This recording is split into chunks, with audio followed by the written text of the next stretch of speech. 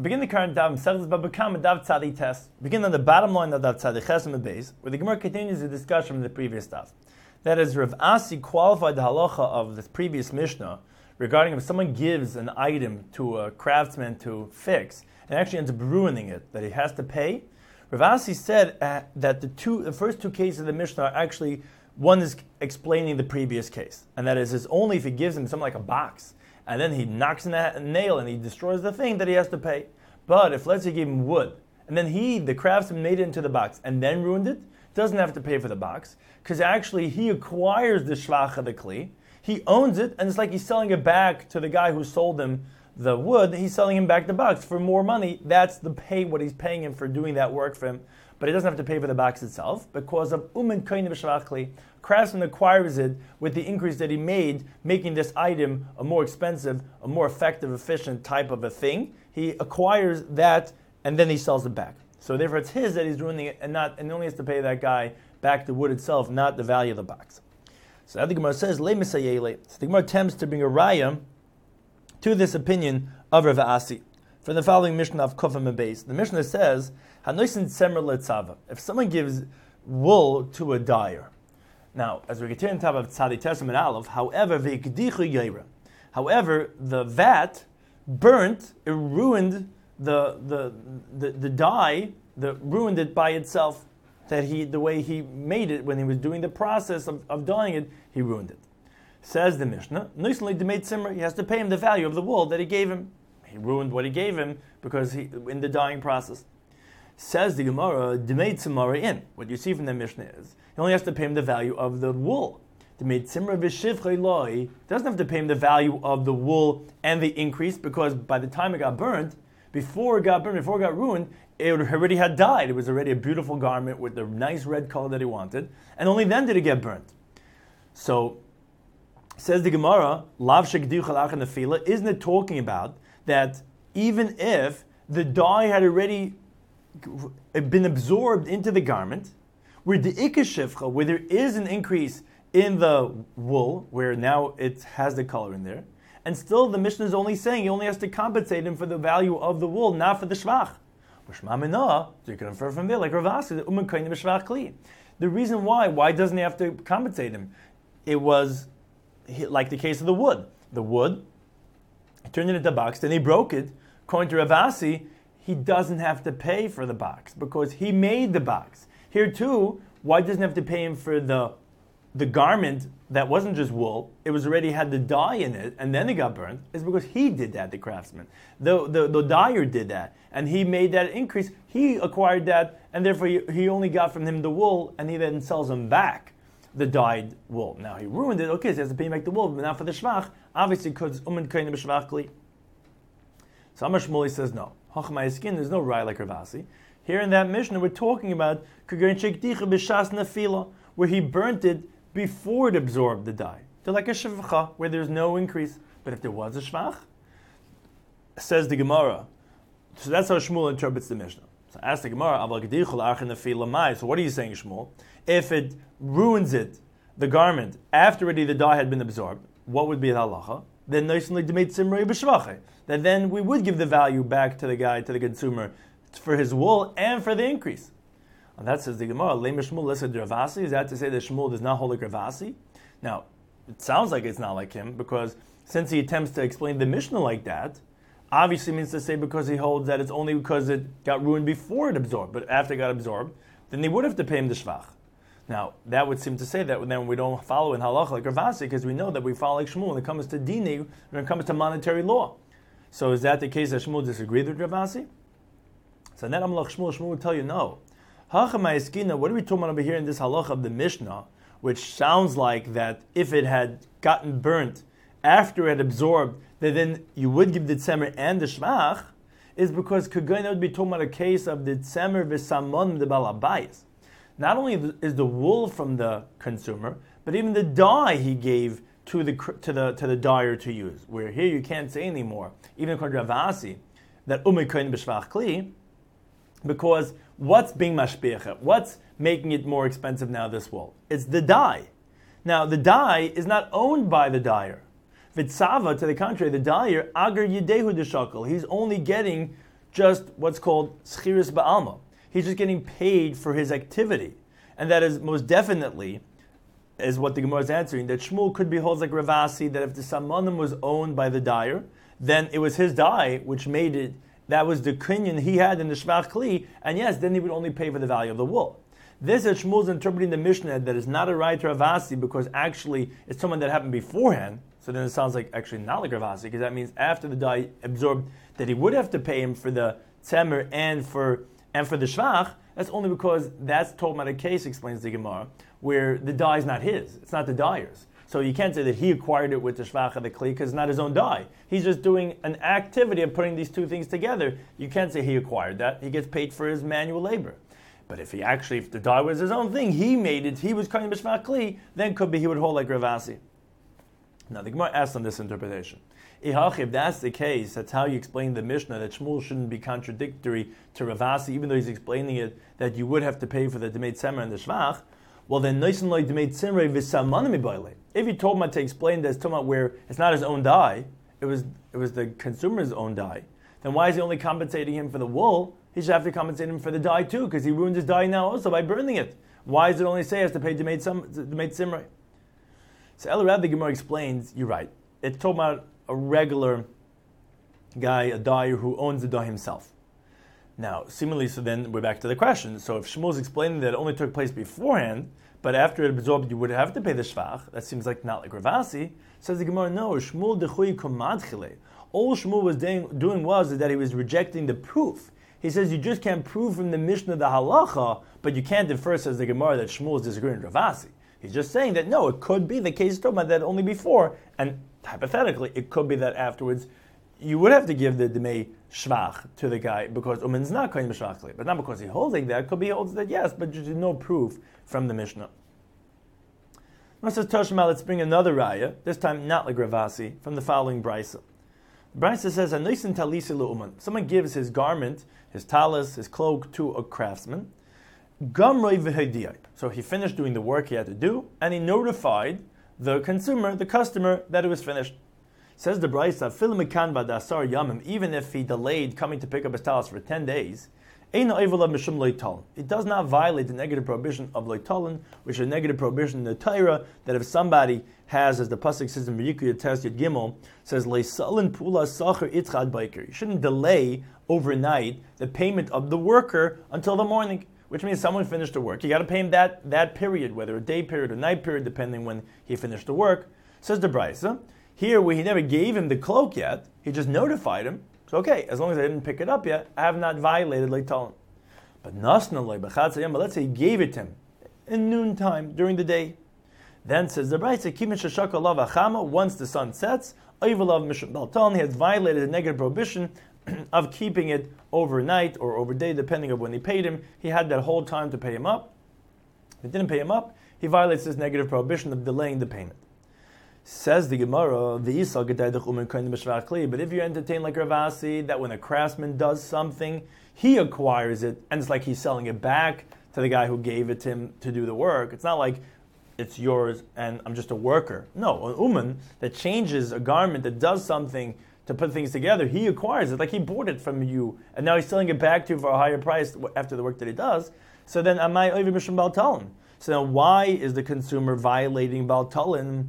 What do you mean? Essentially, according to Ravasi, the craftsman is selling it to him. It's not a schiris, it's not a rental, it's not a hired worker. He bought it and now he's selling it back. Someone selling, not paying right away is not leitalin. That's only for a worker. So why, according to Ravasi, is there a violation of bal talin?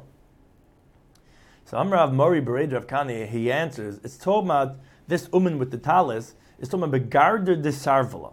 Whereas Rashi says this is floiker, which is when someone combs, he tassels the garments, where he just basically combs it, the leka shivcha, where there's no increase, it's the same garment as it always was, he just does an act to it, a type of working on the garment, so it's the same garment, and therefore it's no shvach, and that's why it's not a sale back, it's the same thing, and it's just a schiris, and that's why they would be bal talin. And that the Gemara asks, but safe. At the end, why is he giving it to him? L'rakuche. He wants to soften the garment. That's what they do when they comb the garment. Now, so if he softened it, well, that's the shvach. You said that when he increases the value of something, it doesn't be that you added dimensions to it. It could be qualitative too. So qualitatively, the shvach over here, then again, you're back to the question. He's selling it back to him. He charged $10 for his work. It's not really charging $10. The garment was worth $100 coming in. He's selling it back for $110. If it's a sale, then there's no tolan. So why is there loy tolan according to Ravasi? So the Gemara says loy tzricha. It's talking about the agri leviche.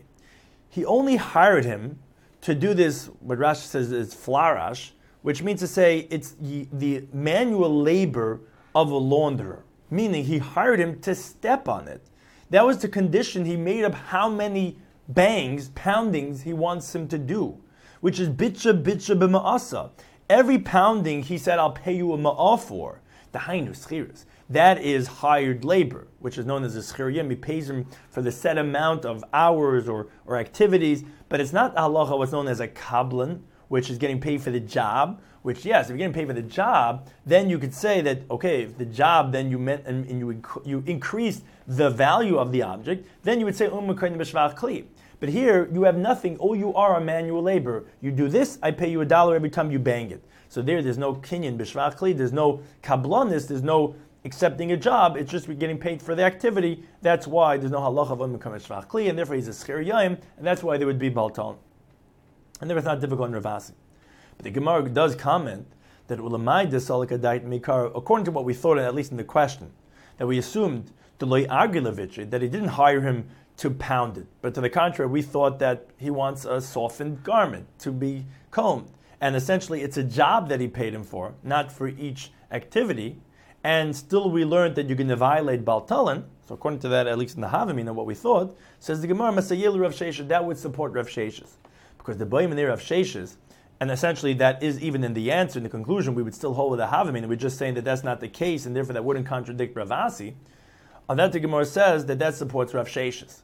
Because the Boim and Rav Sheshes, we had asked they asked the following question, Rav Sheshes. Kablonis, someone accepts upon himself a job to do, which means to say not being paid for the hour or per the activity, but you have to accomplish this goal. So does that person, when he finishes that job, let's say fix a certain part in the car, it doesn't make a difference how many hours you do or what activities you do, as long as you do this job.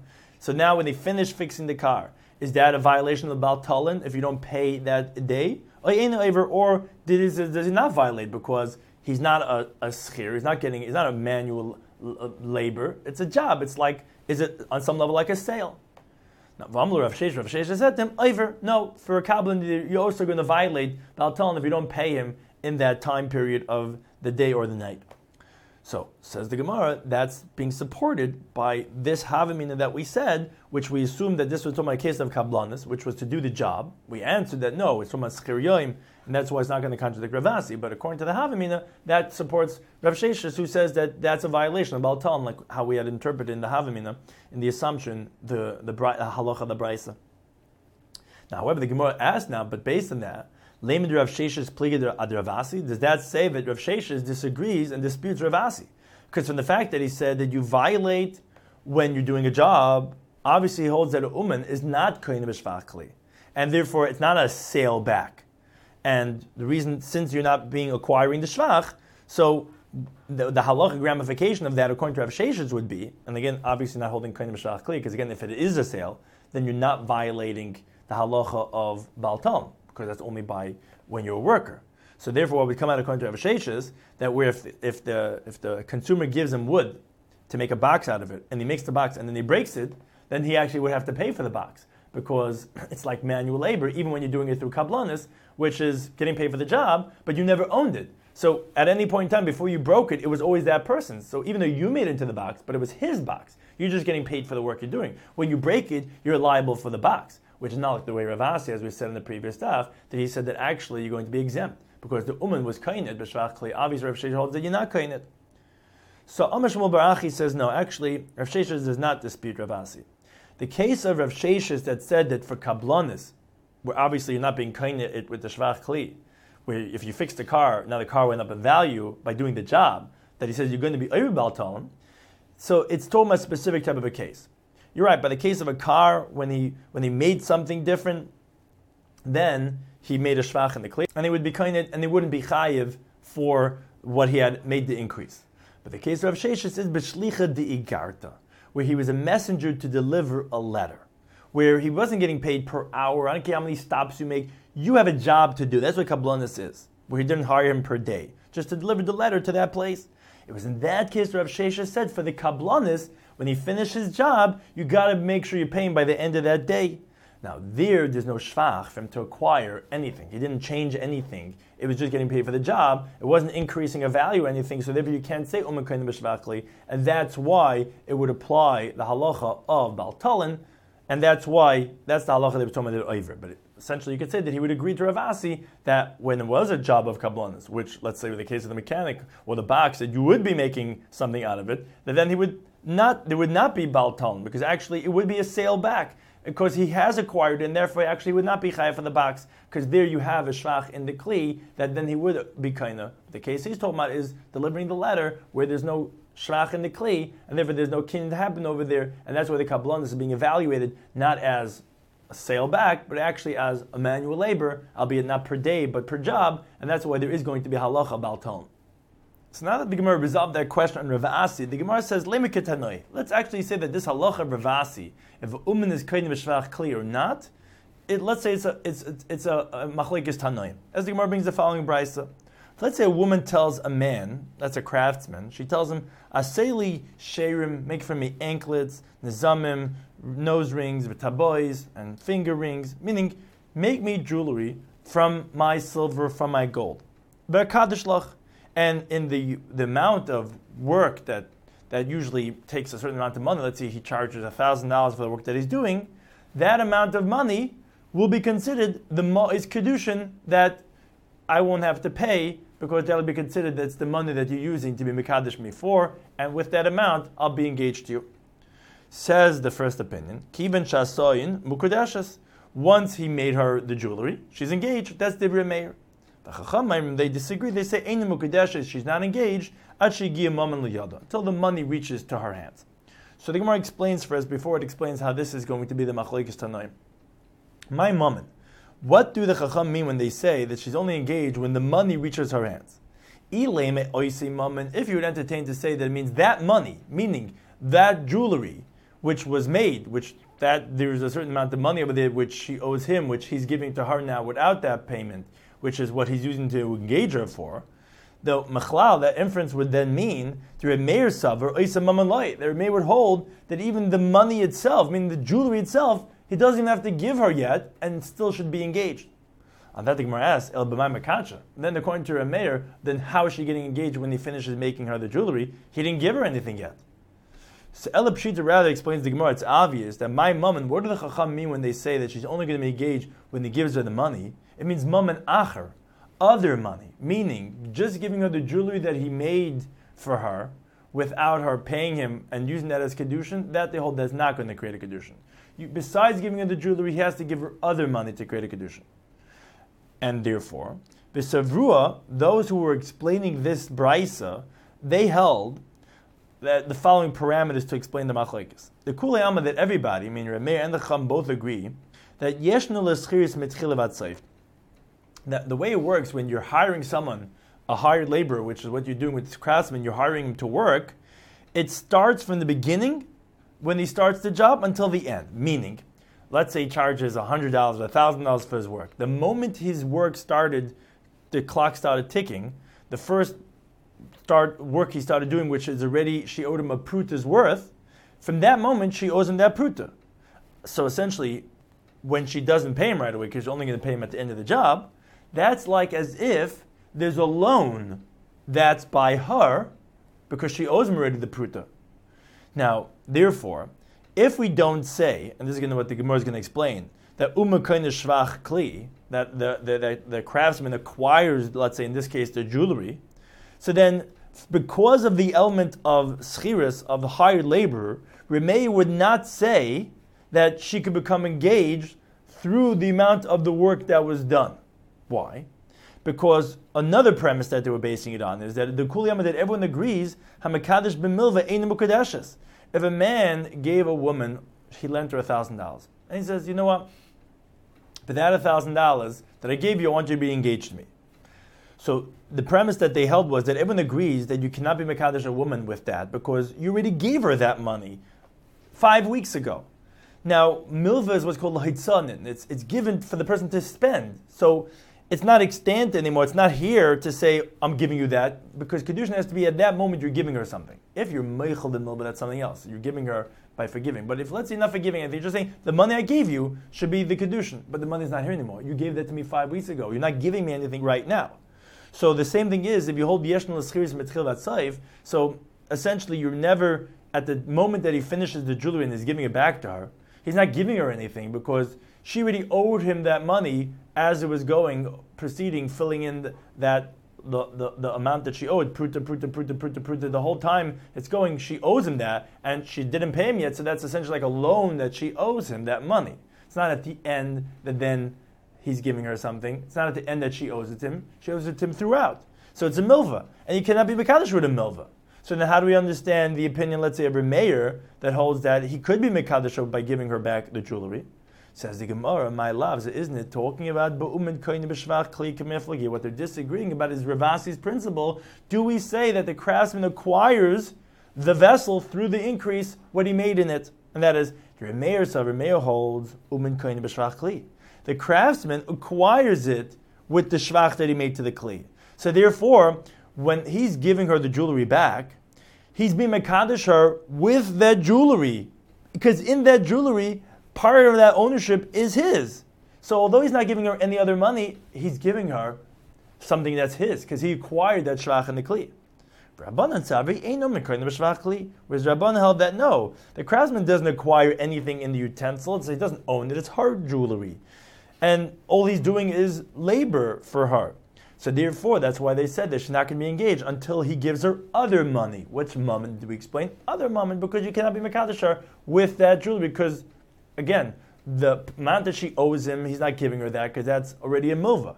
And regarding the jewelry itself, he's not giving her anything, because he didn't acquire anything. So similarly, Rav Asi's halacha is telling this machlokes tanaim. And then the Gemara says, loy. No, it's not necessarily that this machlokes is around his halacha, because the kulei I can really tell you that everyone holds actually not like Rav Asi. That ein umin koine b'shvach kli, the craftsman does not acquire any rights in the shvach of the kli. So then the question was, so then what's going to be the understanding of Meir? Ella rather says the Gemara, hacha b'yeshn l'schiris mitchil vatzaif kameflagi. In other words, two of the pshatim the Gemara is going to bring are going to be actually the premises that we made were incorrect. And actually that's disputed. Do we say that schiris, that when someone's working for someone else, does the payment, like a meter in the taxi, does it start ticking already how much money you owe, although you want to go to that destination? If you would stop somewhere in the middle, it would be that amount. Is schiris the same way when you hire someone else? Does it start from the beginning to the end?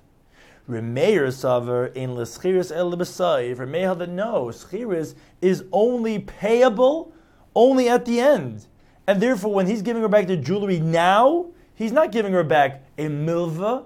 It's right now that she owes it to him. It's right now when he's giving it to her, he's giving her that money right now.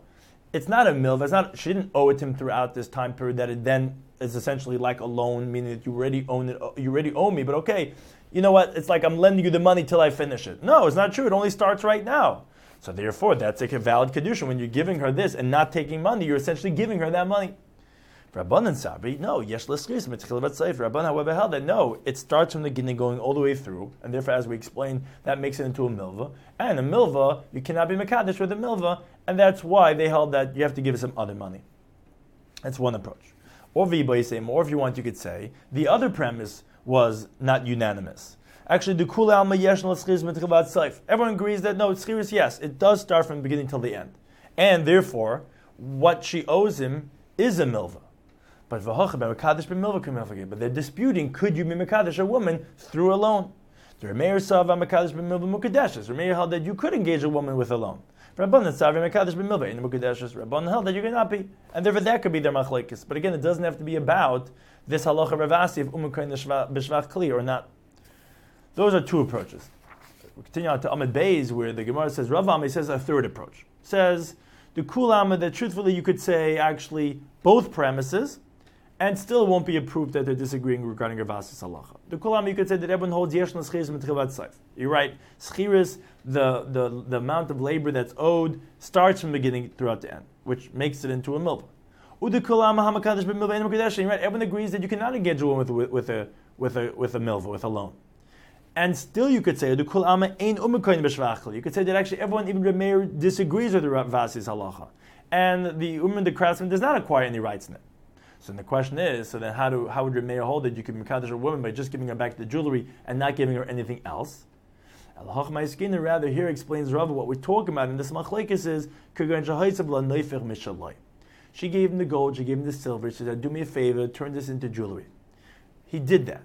But additionally, he added on a gemstone of his own. He added something in there. Now that's the machlekes. Reb Meir saver milva upruta. Reb Meir holds that when someone is giving someone a loan and their own coin, daita apruta, the woman's intention is for the pruta that he's giving her, which is not just a loan, which is her own money or what she's going to have to pay him back for, and therefore she's mukadeshes. Now Rashi explains the reason why he picks a pruta, because that's the minimum amount that a woman could become mukadeshes for. So therefore in this case, where yes, when he's giving her back the jewelry without taking the payment from her, essentially what he's giving her is a milva. She already had that monies that she owed him, which essentially is like he lent it to her when he started doing the work 5 weeks ago. So you can't be mekadosh with a milva.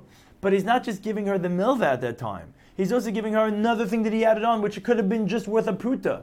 And it pales in comparison to what the jewelry is, but that's what she wants. She wants what he's giving her. That is a valid kedushin. Whereas Rabbanan Savi Milva Pruta Daita Milva, Rabbanan holding that no. If he's giving her this little gemstone, but that's nothing in comparison to the Milva, meaning to what he's forgiving her, that is what her primary focus is. And you mean you're not going to charge me for all that? Good, I'll get engaged to you for that amount that I'm saving. That's not a valid kedushin, because that's a milva, and you can't be mekadosh with a milva. The fact that he's giving her a pruta, that she's not focusing on, and therefore that's why the Rabbanan hold it's not going to be a kedushin until he gives her other monies. And says the Gemara, and similarly it's the same machlekes we find the way Rav is explaining, not like we wanted to say that it's totally in Rav Asi's halacha, it's about milva upruta. We find the same machlekes tanoim in the following brisa. If a man tells a woman that b'schar she'asisi imach, for the pay of work that I have already done for you, I want you to become engaged to me, says the Tanakama, ein mukadeshes, she's not engaged. Because the reason is that since he already gave that work to her, so now what she owes him is a loan, again, that's not locha that you cannot be mekadesh with a milva. Now, but let's say b'schar she'asei imach. Let's say he says, for the pay of the work that I will do with you, for that amount of money which you're going to get that benefit, I want you to be engaged to me. Then says the Tanakama mukadeshes. Then she is engaged. And the reason being is because this opinion holds that schiris is only at the end, and therefore when the time comes that he finishes the work that he did for her, that he's giving to her at that moment that amount of pay which he's not charging her, and that's only at that moment towards the end, and therefore that's going to be mukadeshes. That's again, there's a difference according to Tanakama. If it's work that he did already, that's already a milva, and that's not good. But if it's work that he's going to do, then at the end he's giving her that at that moment, that's going to create a kedushin. Reb Nosson, he disagrees. He says, "B'schar she'esimach," even in the case of the pay for the reward of what I will do work for you, ain't a mukadeshes. That will not be kedushin. The reason being is because Reb Nosson holds, as the Gemara will shortly explain, that yesh l'schiris mitchila v'tzayif. Schiris does not start at the end; it starts from the beginning to the end, and therefore every single pruta, every single coin was already a milva that she owed him, and therefore it's not going to be valid even for work that he's going to do. And b'kol shekain b'schar she'isisimach. For sure, it's not going to work for if he wants to engage her for work that he already did for her, because from the day again that he did that, then it already was like a milva that she owed him, so therefore it's not going to be a valid kedushin. Third opinion, Rabbi Yehuda Nasi, he says, be'emes amru, in truth they said, bein b'schar she'isisimach, whether for the benefit for work that I did for you, or bein b'schar she'esimach, whether for the benefit of work that I will do for you, he agrees to Reb Nosson that ein mukadesh, it's not going to be valid kedushin. But he says, but if besides the work, which again, yes, that's going to be problematic because if yesh l'mischiz mitchil vatzav, it's going to be like a milva. But at the end, he also adds on his own neifich. He adds on something else besides the work, which that's not a milva. Then Mekadesh then shall be engaged. So the Gemara explains. What's the difference between the first opinion, the Tanakam of Nasan? As we've been explaining, it's Shiur. Is Shiur mitchil vatzav, or is it only at the end? If it's mitchil vatzav like Rav Nasan, then it's going to be even for the future. It's going to be a milva because by the time you finish, it's a milva. Whereas the Tanakam held that it's only at the end, and therefore it is a valid kedushin. Now, Bein Rav Nasan and Rav Yehuda Nasi. What's the difference between the last two opinions? That of Nasan and Rav Yehuda Nasi, ikebenayu milva pruta. The difference between them is this case of when you're giving a person, the woman, a loan and a coin. Where Rebbe holds milva pruta, her intention is on the pruta. Therefore, if he adds on neifir mishalai, it's going to be a good kedushin. But Reb Nasan holds that even if he's adding on to something, it's not going to be a kedushin because her intention is for the primary one, which is the milva, and again, that cannot create a kedushin, and that is what the Gemara says is what Rab is answering for this machlekes between Rameh and Rabbanan is the same concept that they're disagreeing about regarding if he's meisav neifir mishalai, is that going to be on the milva or is it going to be on the pruta? But again, not necessarily that they're disagreeing regarding Rav Asi's halacha. Could be all the premises we had were correct. You cannot be mekadosh with a milva, and it's mitchila vatzaif, and still they're going to disagree with Rav Asi, even Rav Meir, because it's based on a different principle because of adding on his own pruta besides the milva. Now going back to the topic of our previous Mishnah regarding a uman that was given something to fix and he ends up ruining it, so the Gemara brings the following halacha. Amar Shmuel, Tavach uman shekilko. A professional butcher that ruins the meat. Says Shmuel, so he has to compensate for the loss of the animal. And all the more so if he's a commoner, he shouldn't have slaughtered in the first place because he's not proficient, he's not a sheikh, he doesn't know how to slaughter, so for sure he'd be liable. But even a uman, even a professional, he has to pay because mazaku peshehu, he's a damager, he's negligent. And the reason being is because it's as if the guy told the sheikhet, the slaughterer, I want you to slaughter it for me over here, because if you do proper shechita, it has to be a specific place. And it ends up like as if he slaughtered somewhere else. Because if you made it into nevela, you messed up. It's like you did not what was asked of you, and therefore, like in the halacha of our Mishnah, if he ruined it, he has to pay for it. Now the Gemara asked on Shmuel's halacha, why did he have to say when he described the liability of the sheikhet, mazaku peshehu? He's a damager, he's negligent. What was the necessity of that adding on peshehu? So says the Gemara, Amar mazaku, had he only said that he's a damager and that's why he's liable, Havamina, I would have thought to say, Hanamili, that the liability is only heichad de ka'avid b'schar. If the sheikhet was getting paid for slaughtering that guy's animal. Now the reason being is because the premise of calling someone a mazik is the halacha that we know of what's called adam mud la'olam. A person, as the adam hamazik, is always a mud. In other words, whether he did it by mistake or whether he did it deliberately, meaning even if it's a situation of oinus which was beyond his control, he still, if he's called a mazik, is going to be chayv an oinus. Now, who is chayv an oinus? That's like a shemer sacher. A shemer sacher, if someone is watching something for somebody, he's taking responsibility for something. If he's getting paid for the work that he does, he's chayv on einzin. Now, aval heicha de ka'avid bechinam loy, but I would have thought to say that if he does it for free, he's doing a favor, then actually he would be like a shomer chinam. Shomer chinam is not chayv on the einzin. He's not getting all that benefit. And therefore, I would say that actually a sheikhet that's slaughtering for free would be exempt.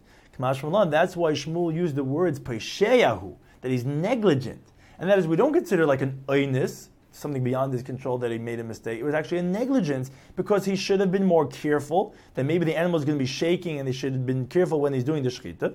And therefore, even like a shemer chinam is chayiv on pshia on negligence, so too this guy who's slaughtering for free is going to be liable for slaughtering and messing up because it's considered a negligence.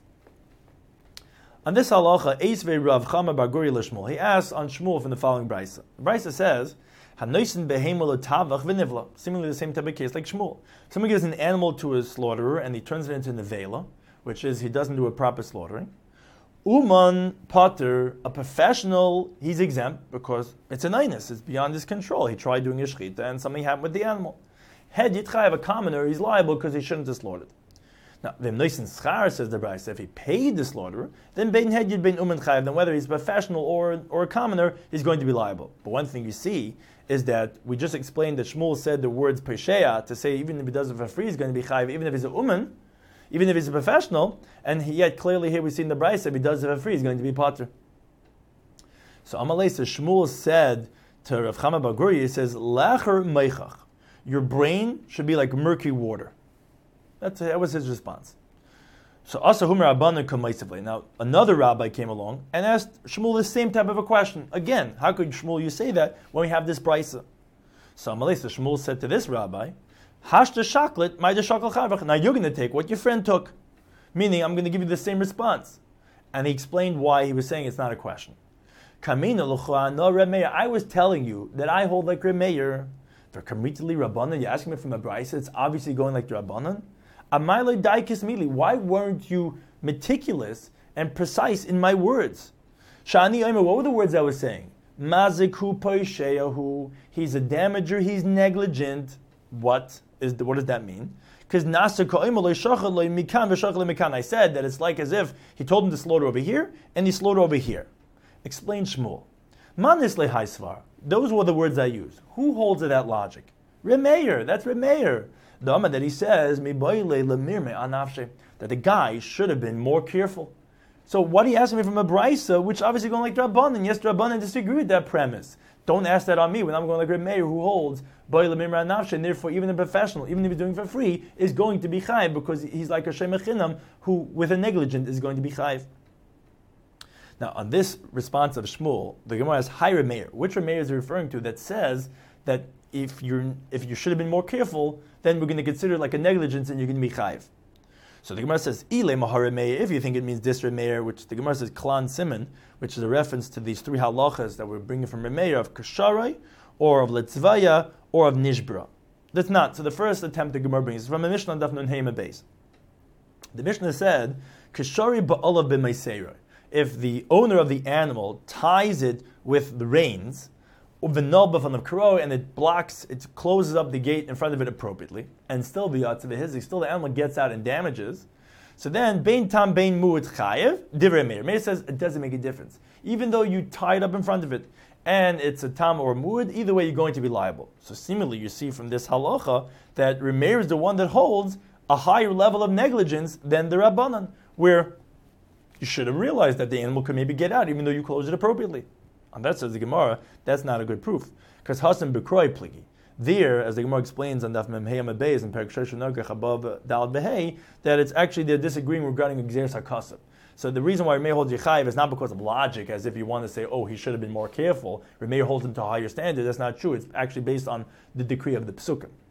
So Ella rather the Gemara says, ha Remeir did not. So what are you going to say? It's Remeir that we learned in the Mishnah on the next daf on Daf Kufim Beis, where when someone gives something to a worker, to a professional, to a dyer, it says litzvay lo adaim v'tzvay shachar. He gives them, he wants him to dye red, he dyes it black. Shachar v'tzvay adaim, wants him to dye black, he dyes it red. Remeir says noisin le demeit simrei. He says you got to pay him, you got to give him back the value of his wool. So you see, seemingly the Remeir holds that even though people could make mistakes and maybe think that he didn't necessarily want that color, either way, but Remeir is the one that holds him to the higher level, the higher standard. No, it's considered a negligence. But you should have been more careful, and you have to pay. And that the Gemara says, no, that's not either a good proof. Because Hasan be a dime kloimene. There it's like he actively burnt it from the guy. In other words, it was with intentionality that he changed the colors. So, okay, there Remeir is going to hold that yechayev. But where do we see regarding a guy trying to slaughter, and you're saying he should have been more careful, therefore we consider negligence? You don't see that from that halacha of Remeir in that mission of Kufim and Beis. So El rather says the Gemara, ha Remeir does not. It's actually the following Remeir, which is learned in the following brisa. The brisa says, Nishbur kadle b'lei silka. If somebody's walking the street and his jug breaks, and the shards are on the floor, and he doesn't pick it up. Or nafla gamle v'lo mida, or his camel fell in the street, and he doesn't pick it up. So Remeir says, now if somebody trips on this camel and hurts himself in the shards, the owner is going to be liable for the damages. However, the Chacham say they disagree. They say, no, patim din adam, you're exempt from court-mandated liabilities, but you're liable at the hands of heaven. Now, explains the Gemara, but Kaimalon, and we explained that halacha, the benitkel peshehu pligi. The disagreement between Meir and Rabban is regarding when somebody trips, is that considered a negligence or not? Where Meir holds that nitkel is a pesheya because he should have been havalamir ma'nafshe. He should have been more careful. He should have checked where he's going, and therefore, this we see is Meir's halacha, that he holds him to a higher standard. He should have been more careful, and tripping, although you just tripped, what do you want from me, is considered a negligence, and therefore you're going to be chayiv. That's who Shmuel was going like when he said the halacha by a sheikhid, where he's called him a paishehu, which is obviously like a mayor, and therefore he said, don't ask me from these brises, which are going like Rabban, who they, in this halacha that we just quoted, disagree with Meir, and hold like by nitkel, it's not a paisheya, so too in this halacha of a sheikhid, they hold that a uman who's doing it for free is going to be exempt, because they do not consider it negligence, but I'm going like Meir. Now, so too, like this halacha of Shmuel, the Gemara brings Amar Rabbi Baruch Chana Amar Rabbi Yechanan. He says, Tavach umin shekilkel chayiv. A professional slaughterer who messes up in the shechita is liable. Vafilahu umin ki tavachi tzipari. Even if he's a professional as the sheikhdim, as the slaughterers of tzipari, which they were highly trained sheikhdim. Now, this the Gemara asked, Miyam Rabbi Yechanan, did Rabbi Yechanan really say this? But V'amar Rabbi Babachana, he said, Uvdav kamed Rabbi Yechanan. There was an incident in front of Rabbi Yechanan, Beknish de Ma'ain, in the shul in Ma'ain, which is the place. V'amalei, and he said to them, Zil Isi Rai, he said to the Sheikh, bring a proof, the Mamchis l'tar negolim va'afatrach. Bring proof that you're a professional in knowing how to slaughter chickens, and I'll exempt you. So you see, Rabbi Yechanan holds that a uman that shechs and he messes up is exempt. How could Rabbi Yechanan have been quoted as saying that a uman that shechs is chayiv? I think Gemara said leikash is not a difficulty. Kan bechinam. When he said that he's going to be exempt in this story was when he shechted it for free, because actually Rabbi Yechanan holds like the Rabbanon, not like Shmuel, who's going like Reb Meir, who holds that it's not a negligence. So if you did it for free, then you're like a shemechinam, and since it's not a negligence, so you're going to be exempt. Kan b'schar. When did he say that even the uman's going to be chayiv if he's doing it for pay? So just like a pay, then you're like someone that's getting benefit, like a shem esacher and a shell, then you're liable even for something which is more of an einus, and that's why he held that he's going to be chayiv. As the Gemara says, ki hadam Reb Zeir, like Reb Zeir had said, if someone wants that the slaughterer that he's hiring to slaughter his meat should be liable if he makes it into nevela, yaktim like dinner. He should preface him a dinner, he should pay him for it, then he'll be liable, again, because of this differentiation that we explained for the 12 halachos of Rabbi Yechanan. For free, like the Rabban, he's exempt, but with pay, then he's going to be chayiv. Now, however, on this halach of Rabbi Yechanan, the Gemara asks Meisvei. The Gemara asks from the following brisa. Brisa says, "Hamoylech chitim litchen." Someone brings his wheat to a professional grinder, someone that's appointed that that's his job that he does, which part of that job is that he has to soak the wheat in water, and then he grinds it in the mortar, and that removes the outer husks of the wheat, which to makes it into refined flour. Now the problem is, v'loy l'sasan, the guy who that's his job, that's what you're paying him for, he didn't soak the wheat. Now when he went and he grinded up the wheat, vasa and subin, so he made it into coarse bran, which is thicker than this next one, a mursin or fine bran, and because bran has that outer, that's why it has that fiber, that's why it's healthy, but people want that refined flour, so this guy messed up. He didn't do the job he was supposed to do. He grinded it without first taking off the outer husks. Or let's say kemech lenachim. Let's say you bring flour to a baker. Vasoi pasni pilin. He also messed up. He made this breaking type of bread where it crumbles when you hold it. Or let's say behem letabach v'nivla. You bring an animal to a slaughterer and he makes it into nevela. It's not kosher. Says the brayse chayev. These professionals are going to be liable because he's like somebody that gets paid to do the job that he's doing, whether to watching or whatever. Now, the Gemara's question is, the words Mimnei Shehu Kin Noisei Sacher, that it's as if he's like a Shomer Sacher, sounds like that even though he's not Noisei Sacher, meaning even if he does not carry payment, meaning he's not getting paid for it, still he's going to be liable like a Shomer Sacher. Now, why would that be? Obviously, because you see from the Brisa that we consider it a negligence and not an oinus, and therefore, even though he is doing it for free, essentially, which is like a shemer chinam, still he's going to be liable as if he was a shemer sacher. So that refutes Rabbi Yechanan, who said that when you do it for free, that then you're going to be pater. And I think Gemara says no. Take out the chaf hadimyan. Take it out. It's not like a noisei sacher. Say because he is a noisei sacher, because actually he is getting paid. But you're right. If he was doing it for free, then actually he would be exempt, like Rabbi Yechanan said.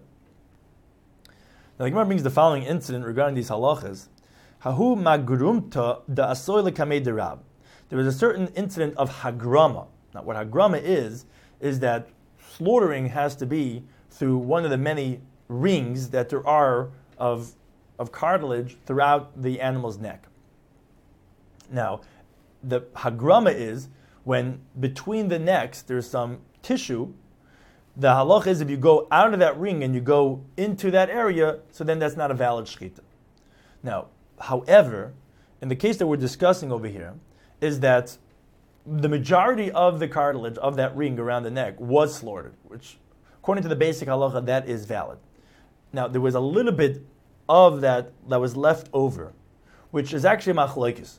Rabbi Yehuda says it's kosher as long as you slaughtered the majority of that ring, even if then afterwards your hand then went up, let's say, at an incline, and you went into the other part of the neck, then since you did the majority, that's a valid shechita. But the Rabbanan disagree, and they say, no, you have to get the whole thing, sever that entire ring, and then if you go up, that's okay, but you have to do the whole thing, as this machlokes is brought in Chul and Daf Yud Ches Amud Aleph. So someone did that incident where he did this hagrama, which was, you got the most of it, but not all of it, and then he went to the other part of the neck. And this story came in from the Rav, and Tarfei. And he said that the animal's treif, it's not kosher, which is like the opinion of the Rabbanan that say that even if you did the majority, if you went out to the other area of the neck, it's treif, it's not kosher. But upatri l'tavach m'lashlumi dami, he still exempted the slaughterer who did this hagrama from paying to the owner, which essentially is like really like Rabbi Yehuda, who says that it's kosher, because if it's not kosher, then, as we said before, an uman that shechs is going to be chayv. So Pagubei Rav Kahana Rav Asi Bahu Gavras. Rav Kahana and Rav Asi encountered this person, meaning the owner of the animal, who had this psak libid against him, and Amrli, they said to him, Avid Bach Rav Tarti. You know what? Rav actually did two things to you. Now the Gemara is my Tarti. What are these two things that they were referring to? Ilim Tarti Legrei, if he would entertain to say that they were telling him that actually two things against you Rav did. First of all, the Baile Lachshuri Rabbi Yehuda. First of all, he actually should have said that it's kosher, like Rabbi Yehuda. And still, V'tavrik Rabbana, he said that it's treif, like Rabbana. So that's one bad thing he did for you. Paskin like the more stringent opinion. Moreover, V'inamik Rabbana, even if he's saying that halach is like Rabbana, that it's not kosher, but then he should have held the slaughterer liable, because as we said before, a slaughterer that slaughters and makes into nevela, he's chayiv. So he did two things against you. One, first of all, he passed in like the most stringent opinion, and moreover, when it came to the payment of the slaughterer, he actually made him exempt, and you losing that money. So that Gemara asks, if that's what they told him, are they really allowed to tell him regarding a court case that this is what Rav did to them? But Vatanya, we learn in the Brisa, which talks about the halacha of a judge himself, as it's brought in Masechta Sanhedrin, that when he comes out of court, Lo Yarmer, he's not allowed to tell one of the litigants, look, I just want you to know, Ani Mazaka, I actually found you in favor. But my colleagues, they outweighed me, and they held you liable. What can I do? My colleagues, they were the majority, and therefore you lost the case. Says the Brisa, he's not allowed to say this. Regarding such a person, it says the pasuk in Mishlei, Hoylech Rachel, someone that goes like a peddler, Megalasod, revealing secrets. You're not allowed to. So how could this be what they told him, as if telling that this is what Rav did to him, the bad things of the judge? You're not allowed to say these things. Ella rather explains the Gemara, what they told him was Tarti L'mal Yusa. Rav did two good things for you. One, first of all, he did not have you eat something which could have been possibly treif, because that's what Rav was in doubt about, who the halach is like. Is like the Rabban who say it's asr, or is like Rabbi Yehuda who says that it's kosher. That's one benefit he did for you, that you didn't eat possible treif. And moreover, he also held you back from a doubt of theft, because if it would be like Rabbi Yehuda that it's kosher, then actually the slaughter would be exempt. And if he would make the slaughterer pay you, you'd be taking stolen money. Therefore, he did two good things for you by paskening that it's treif, and that you don't have, that the sheikh didn't have to pay you for the animal that he made possible treif. Now, related discussion, now moving on from a slaughterer to a different profession. Itma, we learned, Hamara dinner l'sholchani. If someone shows a coin to a money changer to see, is this good, is this valid currency that my friend's going to take it from me or not? Should I take it from someone that I can use it and pass it on? And he says it's good. The nimtzara, turns out it's actually not good. So Tani Chadi, we learned in one brayso that umin pater hedit chayev. A professional money changer, he's exempt for that mistake. But a commoner who shouldn't have put yourself in that type of situation, why are you saying it's good? You're going to be liable now. But another brayse that says bein and bein hedyut chayiv, that actually both the commoner and even the professional are going to be liable. So how do we resolve that contradiction regarding the professional? So Rav Papa says ki tanya pater, meaning really a professional is also chayiv like the second brayse. So how do we understand the first brayse that said the professional is exempt? It means the extreme professionals, Kegain Danku ve'Isser, who these were names of highly trained money changers, where they don't have to learn at all. They know everything what's there to know about coins.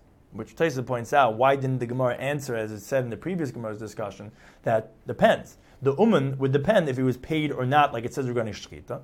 And that says Taisa that regarding coin recognition, that requires very high professionalism. And therefore, a person should not be looking and analyzing and saying if this is good or not, unless you're a professional like Danko and Isser. So even a regular professional, even if he's doing it for free, actually would be liable. Now, the only case that you're exempt is like Danko and Isser, where they don't have to know more, and if they made a mistake, that's exempt, because that's like an oinus gama, that's something that's way beyond. Now, so the Gemara asks, El b'mai tos, what was the error that they made if they know everything to know about coins? So the Gemara explains, is to b'sichsa chadata. They made an error in what Rashi calls kvoyed's balaz, which is this imprint that they make in the coins, that they went and they just changed over, they voided the coin, and they made a new image. And no one, it's just started now, and no one was proficient into that yet. That he shaited the dafik mituse sichses. At that moment, the government just decided and just changed from the old stamp. So therefore, that was the error that they made. That was something that could not have been expected. For that, they're going to be exempt. But even a regular woman is going to be chayiv if they're not as highly trained professionals as this Danko and Isser.